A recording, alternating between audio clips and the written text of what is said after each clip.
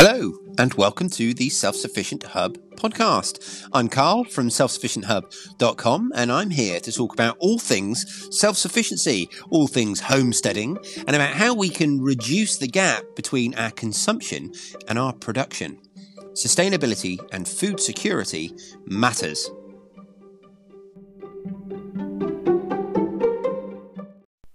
Hello everyone, and welcome to episode 328 of the Self-Sufficient Hub podcast. I hope you're all safe and well. Today we are talking about 4 things to do before the end of April. It's definitely April. We're seeing those April showers at various parts of the country here in the UK, and we are definitely into spring. So today we're going to do 4 before. If you're a new listener, what our 4 before is basically 4 things to do before the end of that month. It's a little target, a little goal to set yourself, and I always say, and I challenge anyone to tell me I'm wrong, that if you actually ticked off everything on our lists of 4 befores every month, then I think you would look back on a more productive season than you would if you hadn't done them. I challenge anyone to tell me that's incorrect. So these are the 4 things to do before the end of April. I will just very, very quickly mention I've got a little bit of listener feedback that I'd like to share with you at the end of today's episode, just an email, and also we'll be doing our draw for the winner of the allotment month by month book by Dorling Kindersley, written by Alan Buckingham, and it's a really nice big hardback book. And it does what it says on the tin. It's a month-by-month guide to what you should be doing in your allotments or vegetable plots. And we'll be giving that away to a lucky patron at the end of today's show. Before we get to any of that, though, we're going to talk about our 4 things to do before the end of April. So let's start then. And number 1, you won't be surprised. It's very difficult for this to not make the list every year. I'm sure it would have been in April last year because we are in spring, at least here in the Northern Hemisphere, and that is to start some plants. We should all be sowing something now. I am, as you all know, I'm not sowing anything. I can't even follow my own advice because we're about to move house in about 2 weeks.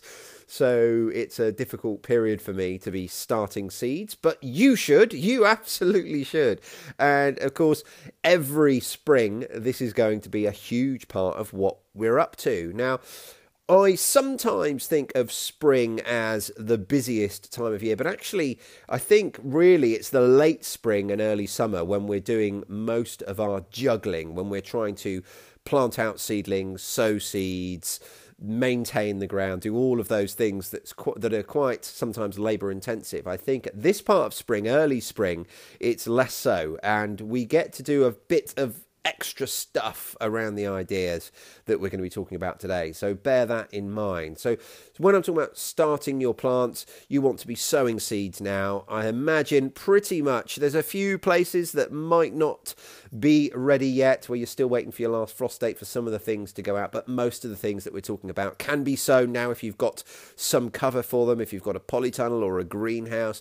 As always, guys, check your seed packets, check the instructions for your seeds, because depending on where you live, they're going to have different timing requirements for getting in the ground. But there's lots and lots of things that we can be sowing right now. If I was staying in the property that I'm in and growing a garden this year, this month, by the end of this month, I think I would probably have sown pretty much everything. Maybe not in the ground, and maybe there's a couple of things that might wait till a little bit later, but pretty much everything would be sown at the very least in seed trays in my polytunnel, ready for transplanting out a little bit later. You remember last year we had frosts right through until May, but who knows what we'll get this year. But definitely it's time to be sowing. So think about what you're going to be growing this year. If it's not too late to start, it's absolutely not too late to start. This is the start line. We're there right now.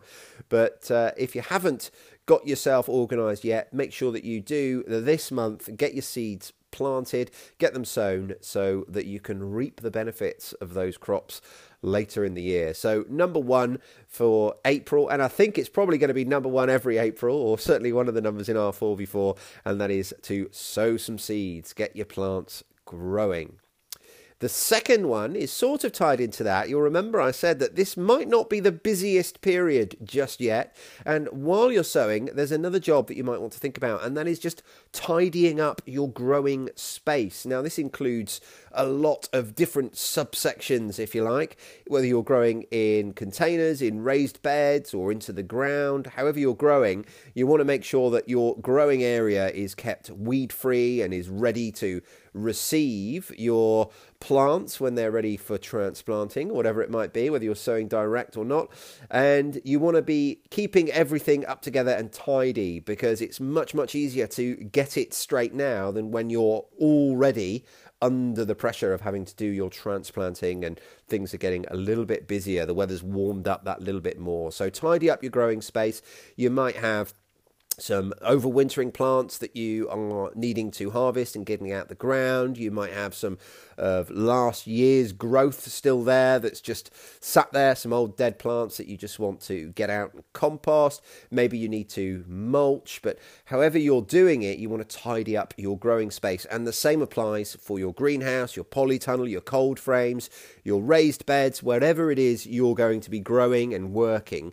Get those areas nice and tidy. Make sure you know where everything is. Make sure you know where all your pots are if you're going to be using pots. Make sure you know where your compost is, your seed trays. Just get everything nice and organised and tidy. If you've still got some canes in the ground that are rotten and you're not going to be using this year, get them taken care of.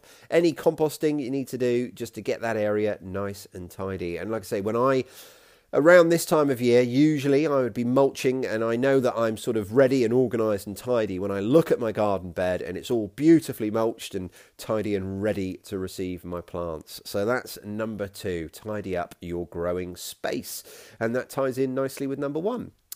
Next up, this is a break from the garden. We're going back into the house and into the kitchen, and that is to prepare all of your food storage areas for the season ahead, just to have a think. Now, what I'm going to suggest that you might even do is just go through all of the things that you've preserved from last year. Go through your freezers, go through your dried beans and all of those things, and have an organise. Now is a great time to do things like rotation, making sure that the older stuff is near the front and going to get used. If you're like me and you like to keep quite a bit of food storage in the house, this is all part and parcel of it, is preparing that area, maintaining it, making sure that you're rotating your stock.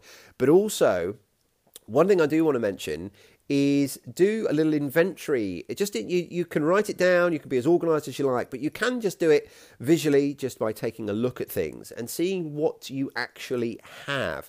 Because what we don't want to do is augment mistakes that we made last season and compound them by making them again this season by growing too much of something.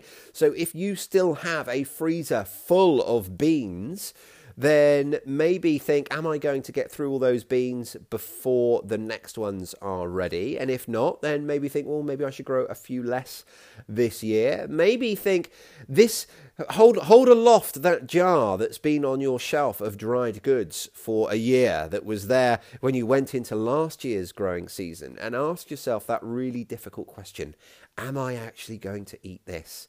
And take the time to think, well, okay, I'm going to eat it, and I'm going to eat it this week. Get it eaten up. Think of a new way to cook it, however it might be. But ultimately, if you can't do that, then think, maybe I can actually do without this. And you might want to, if you've got some plants, if you've got some crops that you've grown a season or two before and you've still preserved and you still have them and you haven't used them, think to yourself, are you going to use them? And maybe they would be better served becoming chicken food or something like that. But now's the time to take a minute and go through all of your food storage and think about what it is you're actually going to grow, what you want to grow, and how does that tie into the story that you can tell yourself about what you eat when you look at what you've still got in the shelves and freezers. Because I think that's one of the biggest mistakes we can make, particularly as new gardeners. We can sometimes grow too much of things that are easy to grow and save too much of the things that we've grown too much of and never actually get round to using them. So now is the time to go through that and make sure that we're not wasting our energies for a further season. If you've still got things like squashes and pumpkins that are just sat at a root cellar type temperature, make sure that they're in your program to be eaten in the next few weeks before they spoil. Go through all of those things.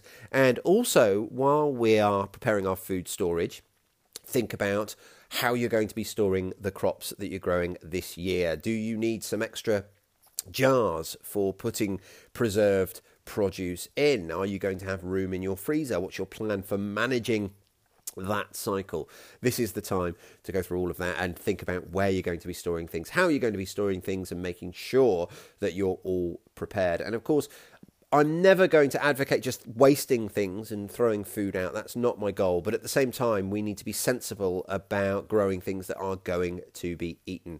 And I advocate always for keeping a decent amount of food storage in your house at any given time. But to do that, we need to rotate and make sure that we're using things appropriately. So that is number 3, the preparation of your food storage and your food storage areas and items. Last one in our 4 things to do before the end of April is to maintain and repair your chicken coops. Now, depending on where you live and what systems you run, this could be all sorts of different things. If you live in a really cold climate that gets really cold in the winter, then it might be removing the winterization. Perhaps you add some insulation to your chicken houses over the winter. Perhaps you seal up some of the ventilation, and now's the time to think about undoing that work. Perhaps you don't, and like us, we don't really need to winterize our coops too much, but the spring is a great time to, for instance, now what we would do, we run a deep litter method, and now is the time that we would take that litter out, because we use that. It actually generates a small amount of heat during the winter and helps as it breaks down and decomposes. So we keep it in all winter long, and now, or any time, depending on the weather, sort of February, March, April is when we might take that out. But now's the time to give your coops a good or once over. Change the bedding, perhaps. Get in there, check for mites. Changing the bedding will help with that, of course. But also have a look at the actual structures themselves. Are the doors working? Are the hinges all working? Perhaps they need some oil on them, some WD-40 or something. Do you have a leak? Is the ventilation working as you want it to for the summer? What if you left this coop on its own for another year, what's it going to look like next year? Are there bits of timber that need reinforcing or replacing? And also have a look for perhaps little holes where mice or rats have been getting in, and think about plugging those up. This is a great time of year to really spend a minute and making sure that your coops are all set and up and running, because as I've mentioned before, it's about to get very busy out there in the garden, isn't it? Our time is about to become a little bit more pressured with weeding and sowing and transplanting, and then eventually harvesting along with all those other things. So now's the time to try and set up your systems, like your food prep area, like your growing areas, and like your chicken coops, so that you can go all summer without having to worry about them, without having to suddenly stop because you can't get the door shut because the wood swelled or the hinge has fallen off. Now's the time to just give them a once over, make sure they're all up and running nice and smoothly. So that brings us to the end of our 4 things to do before the end of April. So get your plants started, sow something, tidy up and prepare your growing space so that when it comes to transplanting, you are there and ready to go. Have a look at your food preparation and storage. Make sure that you are doing everything that fits for your home and your homestead, and give all of your chicken coops their annual maintenance and repair budget insofar as your time and energy and effort. Well worth doing, I think. So, as I said, if you do all of those things before the end of the month, I think you will be set up for a really, really productive growing season. Right, I mentioned at the start of the episode that I wanted to share some listener feedback, and it's from frequent contributor Alex Todd from the Net Zero Homestead. Thank you, Alex, for keeping in touch. And he writes, well, actually, I must say, first of all, Alex is the one that gave me my my birthday present, my podcast birthday present. He sent me a goat apron for the kitchen, which was great, and I obviously sent him my thanks via email, and he replied a few things. I'm going to paraphrase some of his email, but basically, and Alex is also, he's listening from the start, which is one of the reasons why it's so great to hear from you, Alex, because he's on currently episode 200. So it's like a little time capsule, some of my conversations with Alex, which are really, really great. So he writes, I'm currently listening to episode 200. Ask me anything. So prepare your little happy dance and expect my voicemail, which has come in and will feature on a future show. I have to say, your Becoming a Builder story was quite entertaining. I don't drink either, but I love the non-alcoholic version of Guinness called Caliber. Great flavour. When I was listening to your Homebrew Challenge guest in episode 194, I was wondering if I could brew some Guinness like stout and then remove the alcohol. Then I could make my own. It could be quite an experiment. I love that. Also, have to mention the hair shirts and takeaways episode was really on point. You said several things that often don't get said very much and need to be. We're all in this for enjoyment, so why make it painful? It's really not necessary. I definitely never do. Most people think I'm a little bit odd when I go off on some experiment, but that's my fun, and each to their own. Thanks for keeping the ideas fresh and exciting. We all want to have a go. Thank you, Alex, for that amazing email. I'm not sure if it's a global thing, if it's a different thing based on location, but I think here in the UK, Caliber, when it was first launched, I believe was just a non-alcoholic lager rather than a stout. But I might be wrong on that. I don't think I've ever drunk it. And I do have to say, if there are any non-drinkers out there, I really enjoy Beck's Blue. That's the non-alcoholic lager that I drink very occasionally. And I also really enjoy the occasional non-alcoholic wine. Red wine with some cheese, because that's something I used to have a fair amount of and miss a little bit. So those are my non-alcoholic go-tos. What was the other thing I was going to mention? Oh yeah, just that the idea of just experimenting with things and making, so for instance, making your own alcoholic beverages and then taking the alcohol out. What a great idea. You know, I don't think it's going to be something that I'm going to do from a practical level very often, but you know, just having those skills, learning those things, that's what I love. I just love doing it. I can't help myself learning these new things. So I'm all for your experiments, Alex.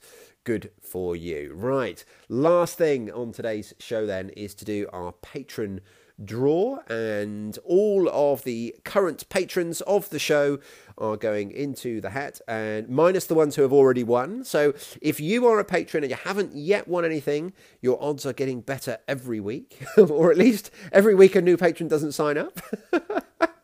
But yeah, eventually I will get around to all of you. I've actually packed my library. My library is packed, and I've put to one side several books. I've still got another, I don't know, 12 or 15 books or so that are really good that I'm going to be giving out to patrons over the coming weeks. So again, if you want to be included in this draw, you just have to be a patron of the show. You can do that at patreon.com/self-sufficient-hub. So going in the draw today is everyone that hasn't yet won, and you're going to be in the draw for a chance to win the allotment month by month. It's a really, really big book by Dorling Kindersley. It's a great resource, and it does cover absolutely everything. I've got a couple of these books. I really like the month-by-month guides because they can sometimes help when you're thinking, what should I do today? And it's so easy to be drawn in 100 different directions. These can sometimes help to focus you in. So, as I do the draw then, and I will let you know that today's winner is Kate Meehan.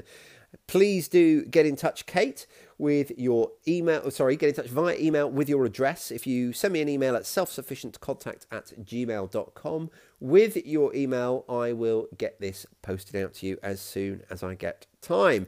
That's going to wrap it up for today. I just wanted to say thanks again to all of you guys, not just the patrons, but all of you who listen to the show. It really does make a difference. You guys are what makes this show possible. I couldn't, without you listeners, there wouldn't be a show. So thank you so much. Please do think about sharing the podcast with someone that you think might enjoy it, whether that's on your social media channel or face-to-face with your mum, your best friend, or someone you meet in the garden centre. Please do share the show. It's the best way of growing it. And I will speak to you all next week. Thanks, guys. Bye-bye for now. This episode of the Self-Sufficient Hub podcast was brought to you by our patrons. You guys are awesome. If you'd like to support the show, there's lots of ways you can do it. The easiest of which is just to like and review it wherever you get our podcasts. You can also tell somebody about it, whether that's on social media or just face-to-face with a friend who you think might benefit from it. But however you support our podcast, we really, really appreciate it. If you'd like to become a patron, please consider doing so by going to patreon.com/self-sufficient hub. However you support the podcast, it's listeners like you that make all of this possible. Thank you ever so much for listening, and I'll speak to you really soon.